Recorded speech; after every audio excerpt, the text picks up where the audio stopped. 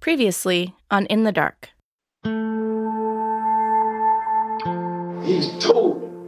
I know that you know. I know he did. You're saying he told you that he did, but he did it in an indirect way. Right.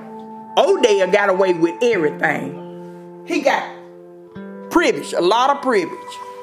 He worked something out with someone, either the DA or some other agency, because he didn't stay in jail long.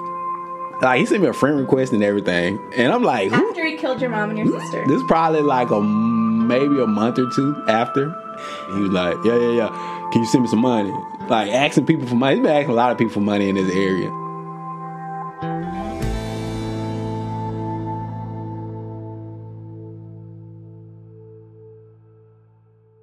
One morning last fall, our producer Samara got a Facebook alert on her phone. Odell Cookie Hallman had gotten in touch. Samara found our producer Natalie. They turned on a recorder.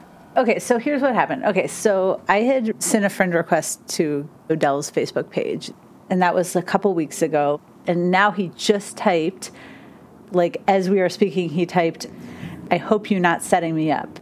What we got to talk about." Okay, so I'm going to write, "Hi, Odell. I'm not setting you up. I'm a reporter. We just want to talk to you."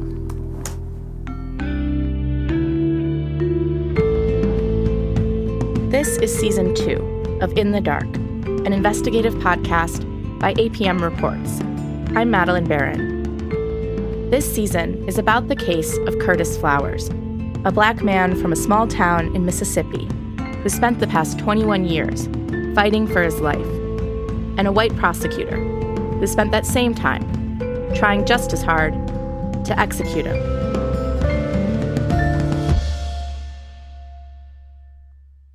It had been a year and a half since Odell Hallman had killed his ex-girlfriend, Marquita Hill, and her mother, Carolyn, and another man, and tried to kill his own son. Odell Hallman was now serving 3 life sentences in Parchman Prison. For the first time in Odell's life, there were no deals left to be made that would get him out of prison. No freedom any prosecutor could offer him to keep him on their side. And yet, Odell Hallman remains the greatest obstacle to Curtis Flowers getting out of prison. Because Odell's testimony, his story of Curtis Flowers confessing to him, right now is the only piece of direct evidence that the DA, Doug Evans, has. Everything else is circumstantial. And Odell Hallman has never wavered from that story. He's never even come close. He's Doug Evans' star witness. Reliable, compelling, willing to testify as often as he's needed. And not someone who talks to reporters. And yet, here he was, messaging Samara on Facebook. Because it turns out, Odell Hallman, this triple murderer who's in prison, supposedly under strict supervision, this guy has a cell phone. "How much my info worth?" he messaged to Samara. "Can't pay you anything," Samara told him. And with that, Odell fell silent. We waited 4 days, and then we texted Odell to see if he'd talk. But all he would text back was, quote, "I respect your job, and I understand what you're trying to get, but I don't open up for free. Sorry." Again, Odell went dark. But then, after a few days, he was back. Odell messaged Samara on Facebook. This time, he'd prepared an offer. He said he would answer a total of 5 questions per day, no more than that, but it was going to cost us. It was going to cost $500. Odell explained that if we put $500 on his canteen account at the prison, then, quote, "I will answer all your questions as truthfully as possible. Then I need you to write a book on me." Samara told him no. None of that was going to happen. Again, Odell went dark. And this is how it went. Odell wanting us to pay him, us telling him absolutely not, until finally, Odell realized he wasn't going to get any money out of us. And then one day, Odell sent Samara a message, saying he might be willing to talk.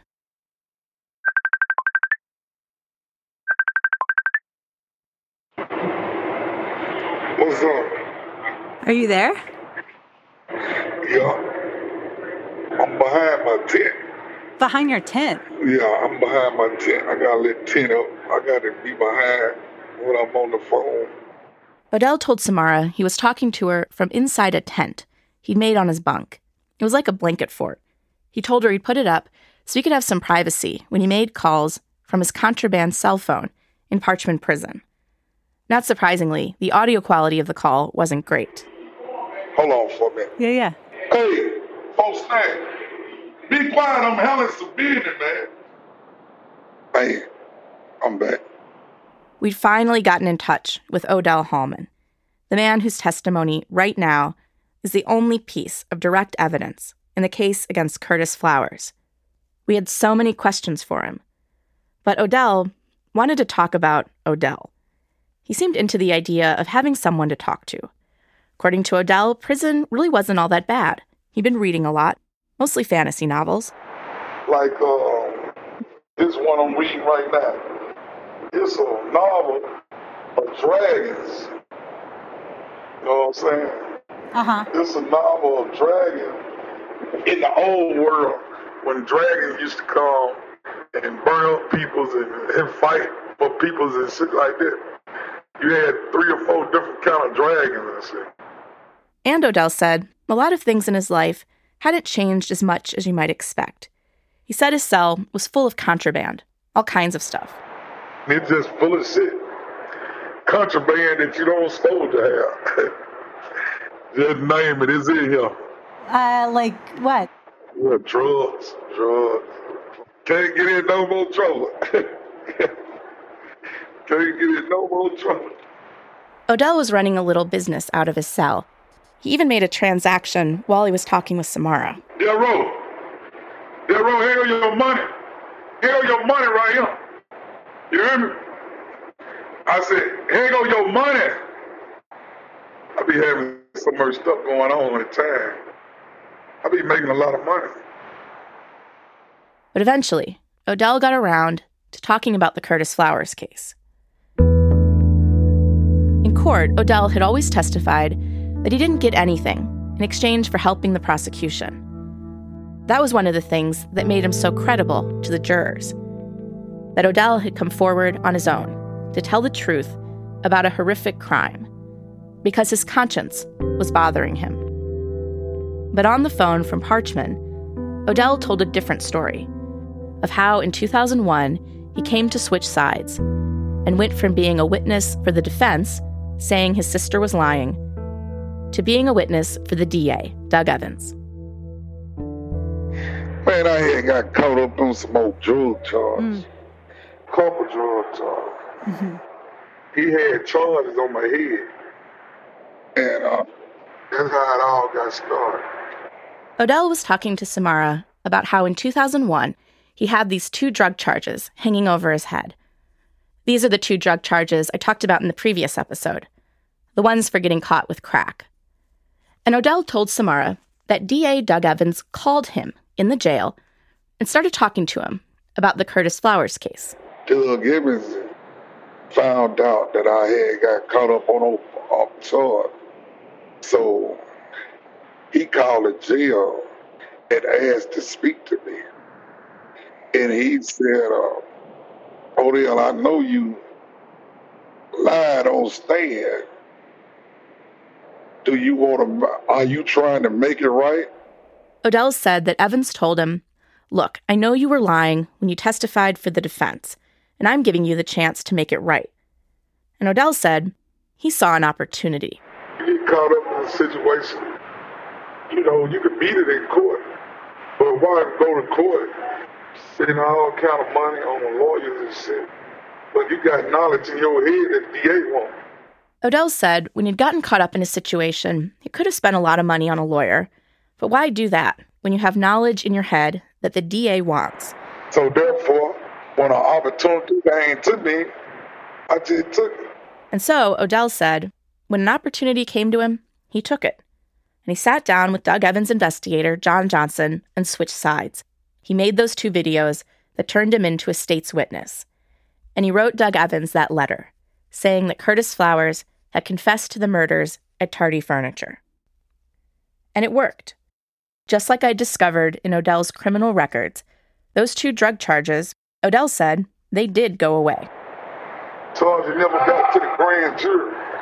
I ain't take no plea. It just, you know what I'm saying? They just made it go away. Yeah. I helped them, they helped me. That's what it's all boiled down to. Odell told Samara, I helped them, they helped me. That's what it all boiled down to. It was a deal, plain and simple. And it wasn't just one deal, according to Odell. Odell said these deals went on for years as he continued to testify in the Flowers trials.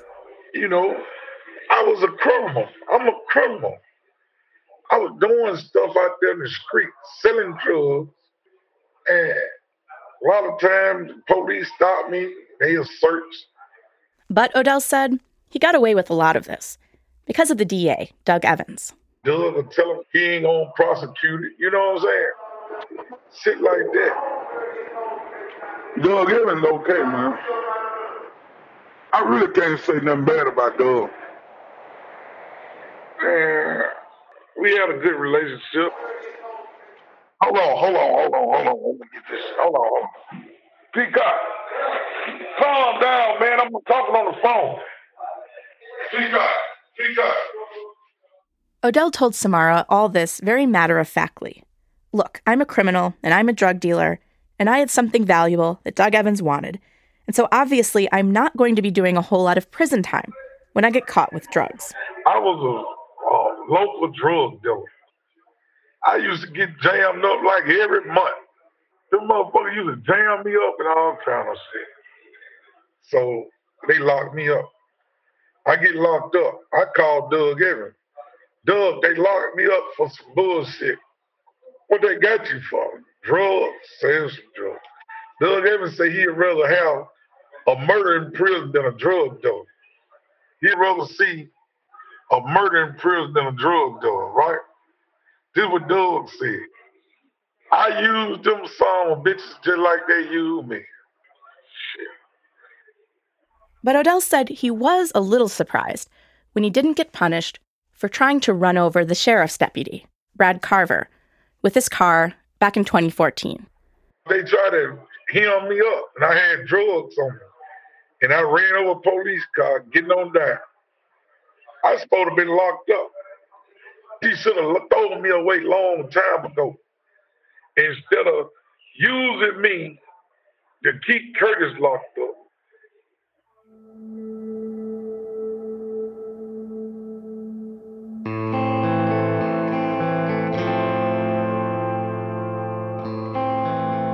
But what about this story Odell Hallman testified to in court? The one about Curtis Flowers confessing to the murders at Tardy Furniture. The story that Odell said he'd used to get all of these deals. The one that Odell Hallman had testified to under oath in 4 trials. By this point, I'd already looked at every other major piece of evidence in the case against Curtis Flowers. The route, the gun, the other 2 snitches. None of it had held up to scrutiny. And now, all that was left was this one story, this one confession.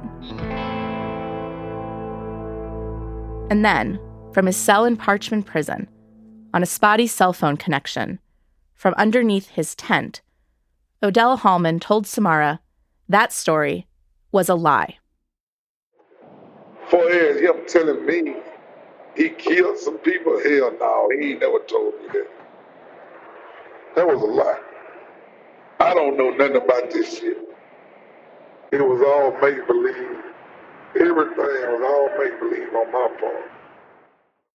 And with that, the DA Doug Evans, star witness, had reversed himself on a contraband cell phone from inside Parchman Prison. All this shit was just a fantasy.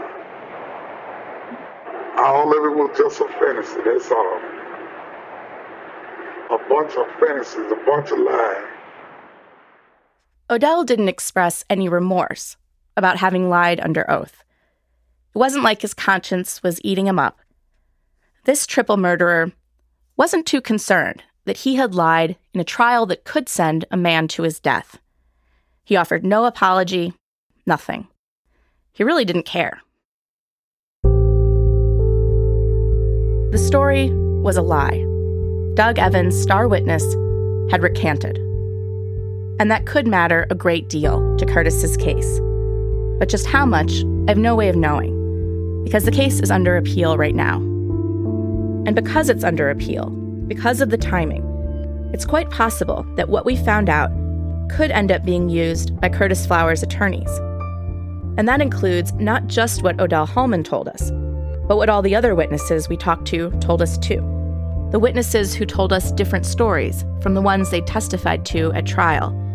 The witnesses who told us they didn't actually remember seeing Curtis Flowers on the day of the murders. The witnesses who told us that they felt intimidated by law enforcement. The reason all of this could be particularly important right now is because of where the appeal of Curtis Flowers stands. After the 6th trial in 2010, that's the latest one, Curtis appealed his conviction and death sentence like he always does. Only this time, something different happened. Curtis did not win his appeal. The Mississippi Supreme Court did not overturn his conviction. So what's happening now is that Curtis has a separate team of lawyers who are working on a type of appeal called a post-conviction.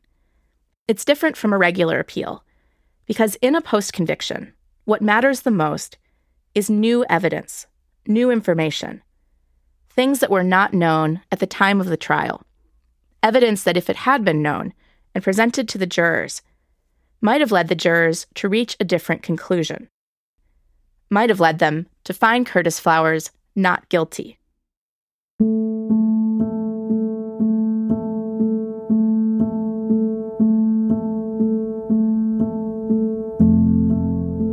Odell Hallman and Curtis Flowers are now both in Parchman Prison. Odell, in a cell that is, by his own account, full of drugs, talking on a contraband cell phone, setting up a fort, running a business, getting written up for all kinds of infractions. Curtis Flowers is now 48. He lives in an 8x12 cell on a unit reserved mostly for inmates on death row. Curtis is in the cell alone. There's just a bed and a toilet and a sink. And this unit is loud. People are yelling all the time, and the sound echoes off the concrete walls. Most days, Curtis is only allowed to leave his cell for an hour, to exercise in a metal cage outside. The rest of the time, 23 hours a day, he's in his cell by himself. I haven't been able to talk to Curtis about what this is like. The prison won't let me visit him or talk to him on the phone, and his lawyers told him not to write back to me. But his parents and friends had told me that Curtis spends his time writing letters to his family, praying, and reading. One of his friends told me that one of the books that Curtis has read is a novel called A Lesson Before Dying. The book is based on the real story of a Black teenager from Louisiana who was executed in 1947 after an all-white jury found him guilty of killing a white store owner. The cells at Parchman Prison don't have air conditioning, and in the summer, they can easily reach more than 100 degrees. Curtis's mother, Lola, told me that it's hard for Curtis to get much sleep in his cell, so he'll just sit on his bunk and sweat. And it be so hot, they just be sweating, just wringing wet sweat. And Curtis said it'd be so many mosquitoes come in their cell at night and rats.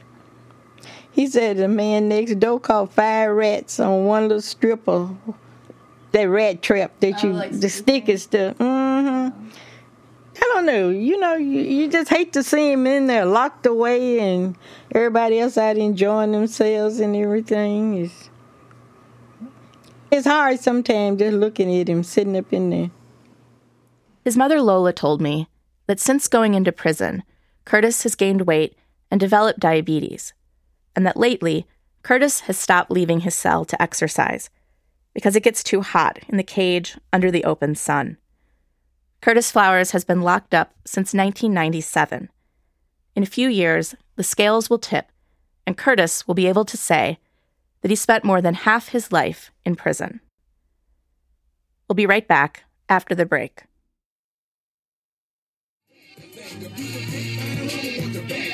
One weekend last summer, back when I was just getting started on my reporting, Curtis's sister, Priscilla, invited me and our producer, Natalie, to a birthday party at her house. It was for her daughter, Curtis's niece. There was a tent set up in the backyard, and Priscilla's husband was taking turns grilling fish and serving as a DJ. This is a party. This is a party, right? This is my sister-in-law, Pearlie. Y'all want something to eat? Get you something to eat, baby. I'm just covering the back up. Okay. A lot of members of the Flowers family were there. Curtis's mother, Lola, and his father, Archie, other relatives, friends. Everyone was dancing together on the porch. After a few minutes, I looked over and realized that Lola Flowers, Curtis's mother, wasn't there anymore. I leaned over to ask her husband, Archie, where she went. He pointed to the inside of the house. "She's in there talking on the phone to Curtis," he said. We stayed at the party for at least another hour, but Curtis's mother never came back outside.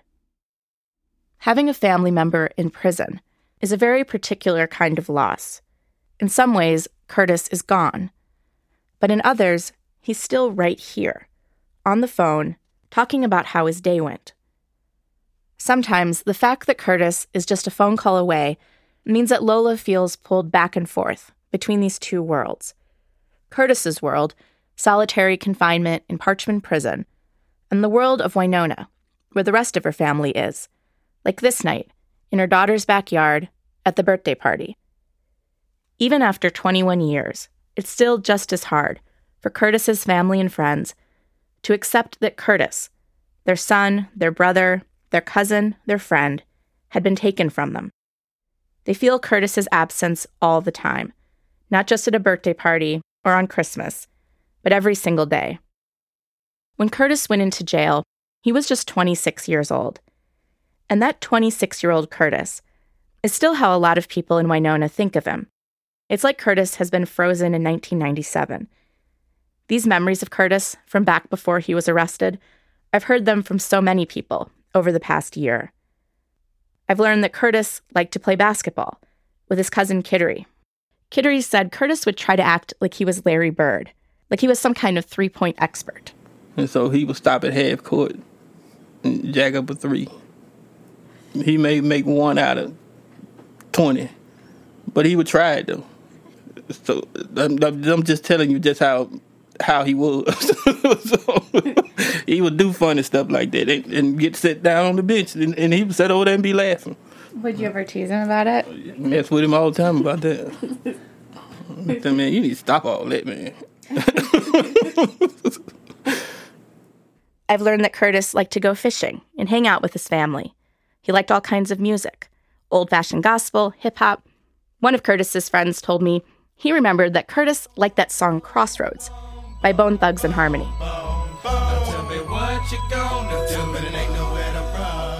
For Curtis's uncle, Roscoe Campbell, looking back on his memories of Curtis now, after so many years, it seems almost like a dream. These simple moments they shared. Summer days spent driving around, listening to music. Just him and Curtis, the two of them, together. He can still picture it. See, we get on them dirt roads, see. We get on them old country road, we get us a six-pack or either half a case of beer, we get on that dirt road, we just ride and drink a few beers and enjoy. That's the way we do. So we hit the back country road and go all the way to Carrollton. Go all the way to Bay. Drive, drink, talk, sing, have fun.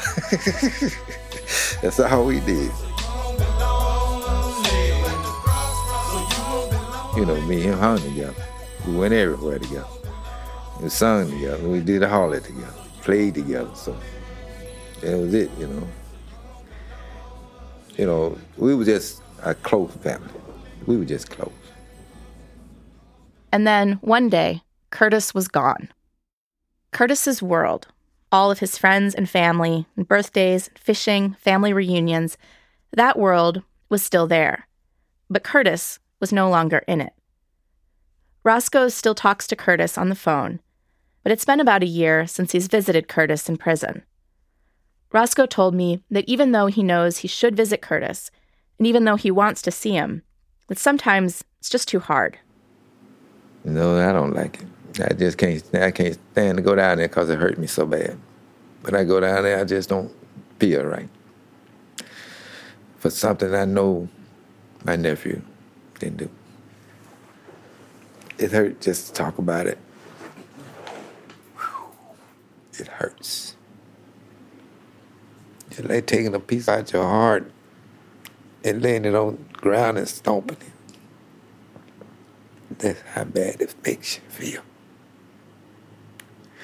And then they talk about death row and all this. And Lord knows, if something happened to him, something probably happened to me.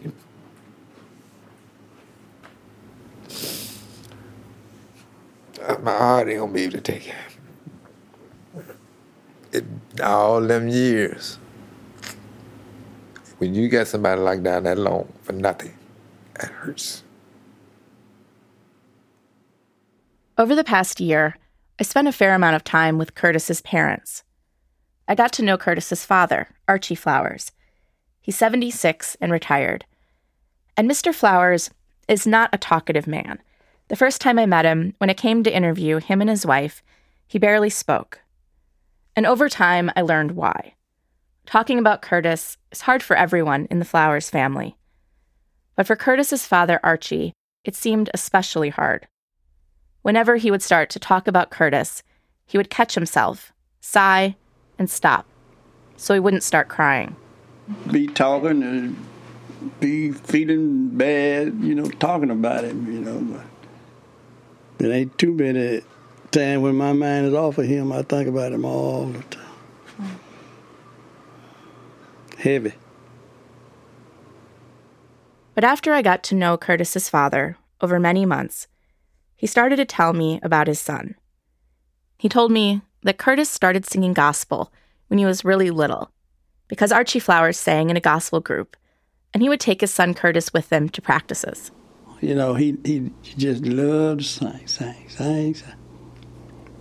And I said, well, next time we go somewhere, you going to get up and sing. Curtis started performing with his father's group, and it turned out Curtis could sing. Ooh, I said, boy, you better than I am. Ooh, he be sounding so good. I said, boy, you ain't finna waste that boy. You gonna do something. Sure. I figure when God gives you something and it's good, you better try to hang with it, Archie Flowers still sings with his son when he goes to visit him every 2 weeks at Parchman Prison. In those visits, Archie and his son are separated by a plexiglass barrier, so they can see each other, but they have to use a phone to talk or to sing. But I'm all right when I see him because he's so happy. He be glad and smiling, and then he get to thinking up some song. Daddy, we ought to try this. Yeah, we got a song that he loved to sing, and we get together. Let's say you love Jesus. Say you love Jesus. It's really pretty.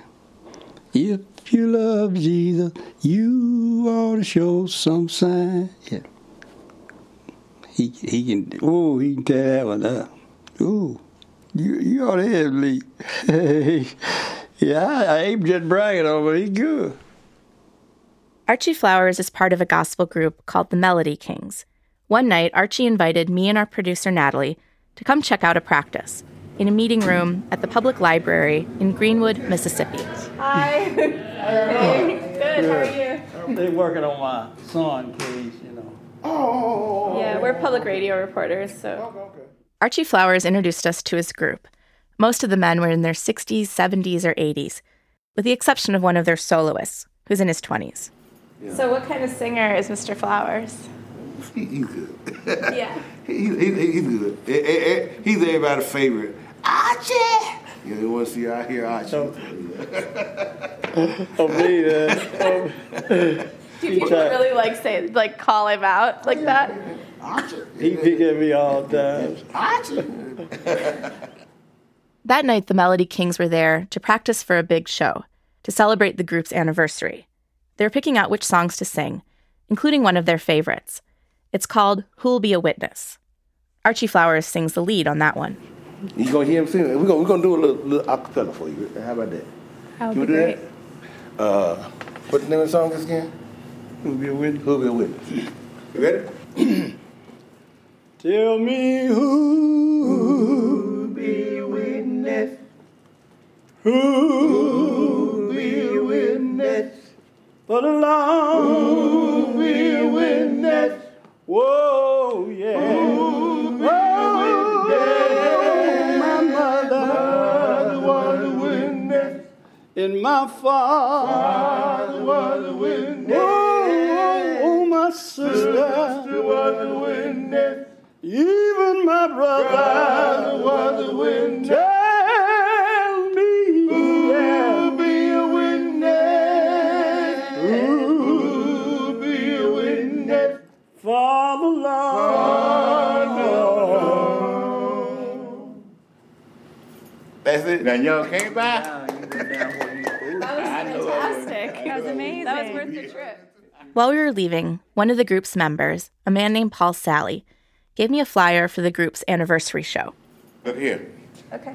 Y'all to come to Allen Voice and enjoy yourself. Stay long as you want to, no charge at all. Okay. We're going to have plenty of food that Sunday. Nice. Y'all Okay. can come back and y'all eat all you want to, no charge.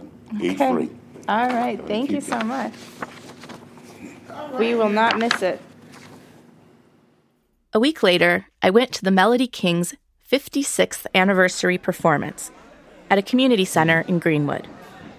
It was one big room with long tables set up with chairs. Nearly 100 people were there. And at the front of the room was a makeshift stage with a banner on the wall behind it that said Melody Kings in white and maroon paint, with white and maroon balloons on either side. This was exactly the kind of event that Curtis, if he wasn't in prison, would have been here for. The night included a procession. One by one, each member of the Melody Kings was introduced and walked toward the stage. They were all wearing matching maroon suits, pink ties, and white dress shirts. The Kings have weathered many storms through the Archie Flowers is actually one of the newest members. He's only been in the group for a decade or so. And now we will have Mr. Archie Flowers, tenor, lead singer, treasurer. And his wife is here, Ms. Leona Flowers. The Melody Kings took the stage.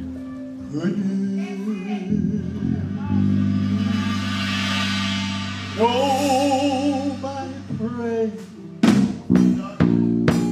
Ooh, I couldn't hear nobody pray.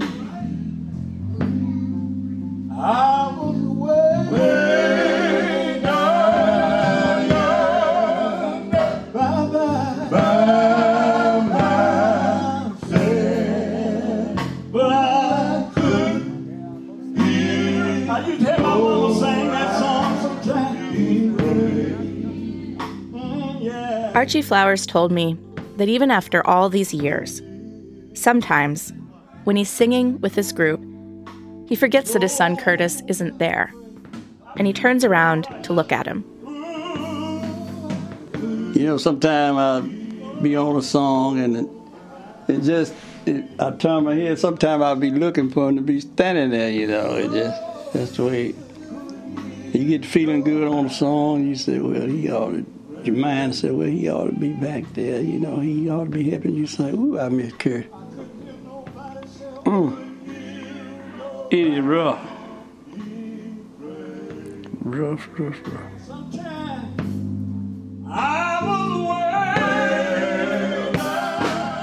When Archie Flowers sings, sometimes it almost feels like Curtis is right there with him, like how it was years ago. They both loved this song. In the one video I have of Curtis, recorded back in the 90s, Curtis is singing the same song.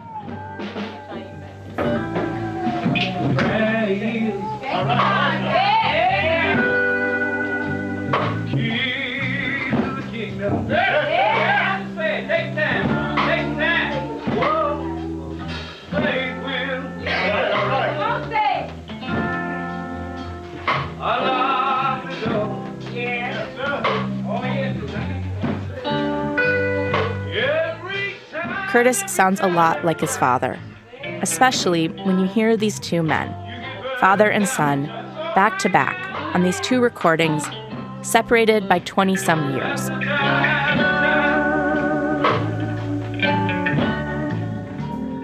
I pray. Come on, son, come on. This is what you got to do. Yeah. You got to pray. Yeah. Day, day, day, and night. Jesus will make it. Oh, I know he will, son. You're right. That's all right. Oh, yeah. I was waiting.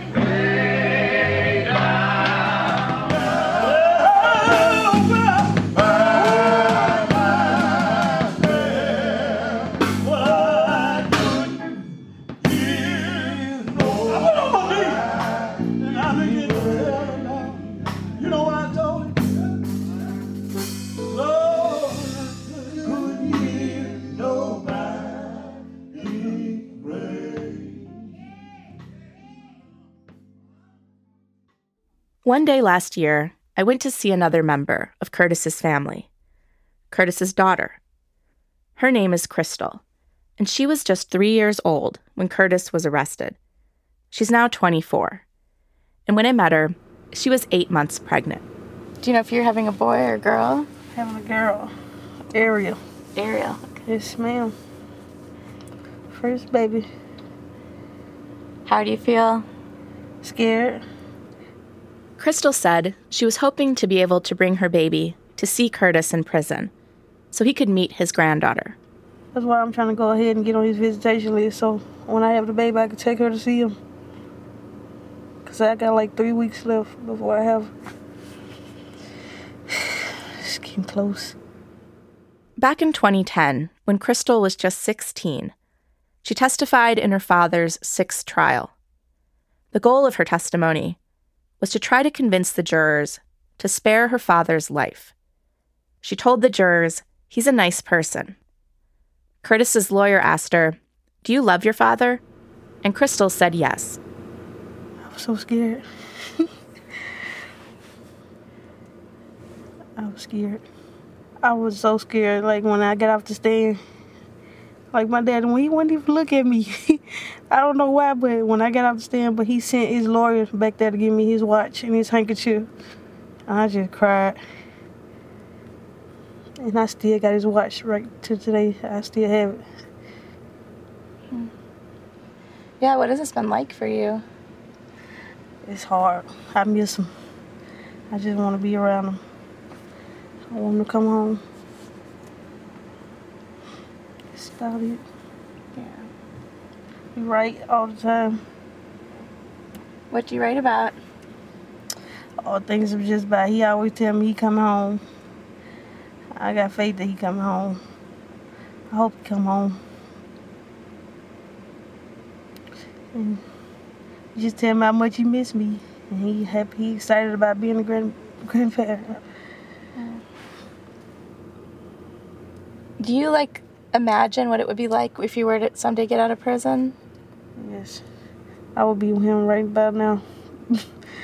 I can't wait. If we ever get out, we're going to catch up on all the times he done missed. And all the times I done missed with him. Yeah. Do you think he'll get out? Yes, ma'am. I got faith that he's going to come home one day.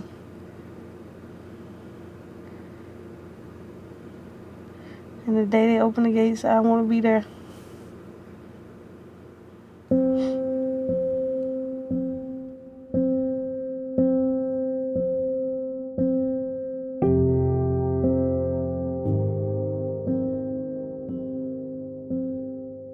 One of the few people Curtis Flowers has been able to meet with in prison is a criminal investigator named Max Mays. He's been working on Curtis's defense for about 9 years. Curtis's parents told me there's no one on Curtis's defense team, past or present, they trust more than Max Mays. Max Mays told me that he's been direct with Curtis about what might happen in his case. I said, do you realize that they're trying to kill you? He said, yeah. I said, at some point in time, if the courts do not continue to overturn your case, you will probably be put to death. He said, I know that. He said, well, let me explain something to you. If they put me to death, I'll be better off than the place I am in right now. He said, and the person that will have to live with that is Doug Evans, the district attorney. Doug knows that I didn't commit this crime, so he'll have to live the rest of his life knowing that a person has been put to death that shouldn't have been put to death. And that's Curtis's attitude. It sounds like it's like him and Doug Evans, like they're locked in this thing. It's him against Doug Evans. It's not him versus the system or anything. It is basically Curtis Flowers versus Doug Evans. And in the end, who's going to win?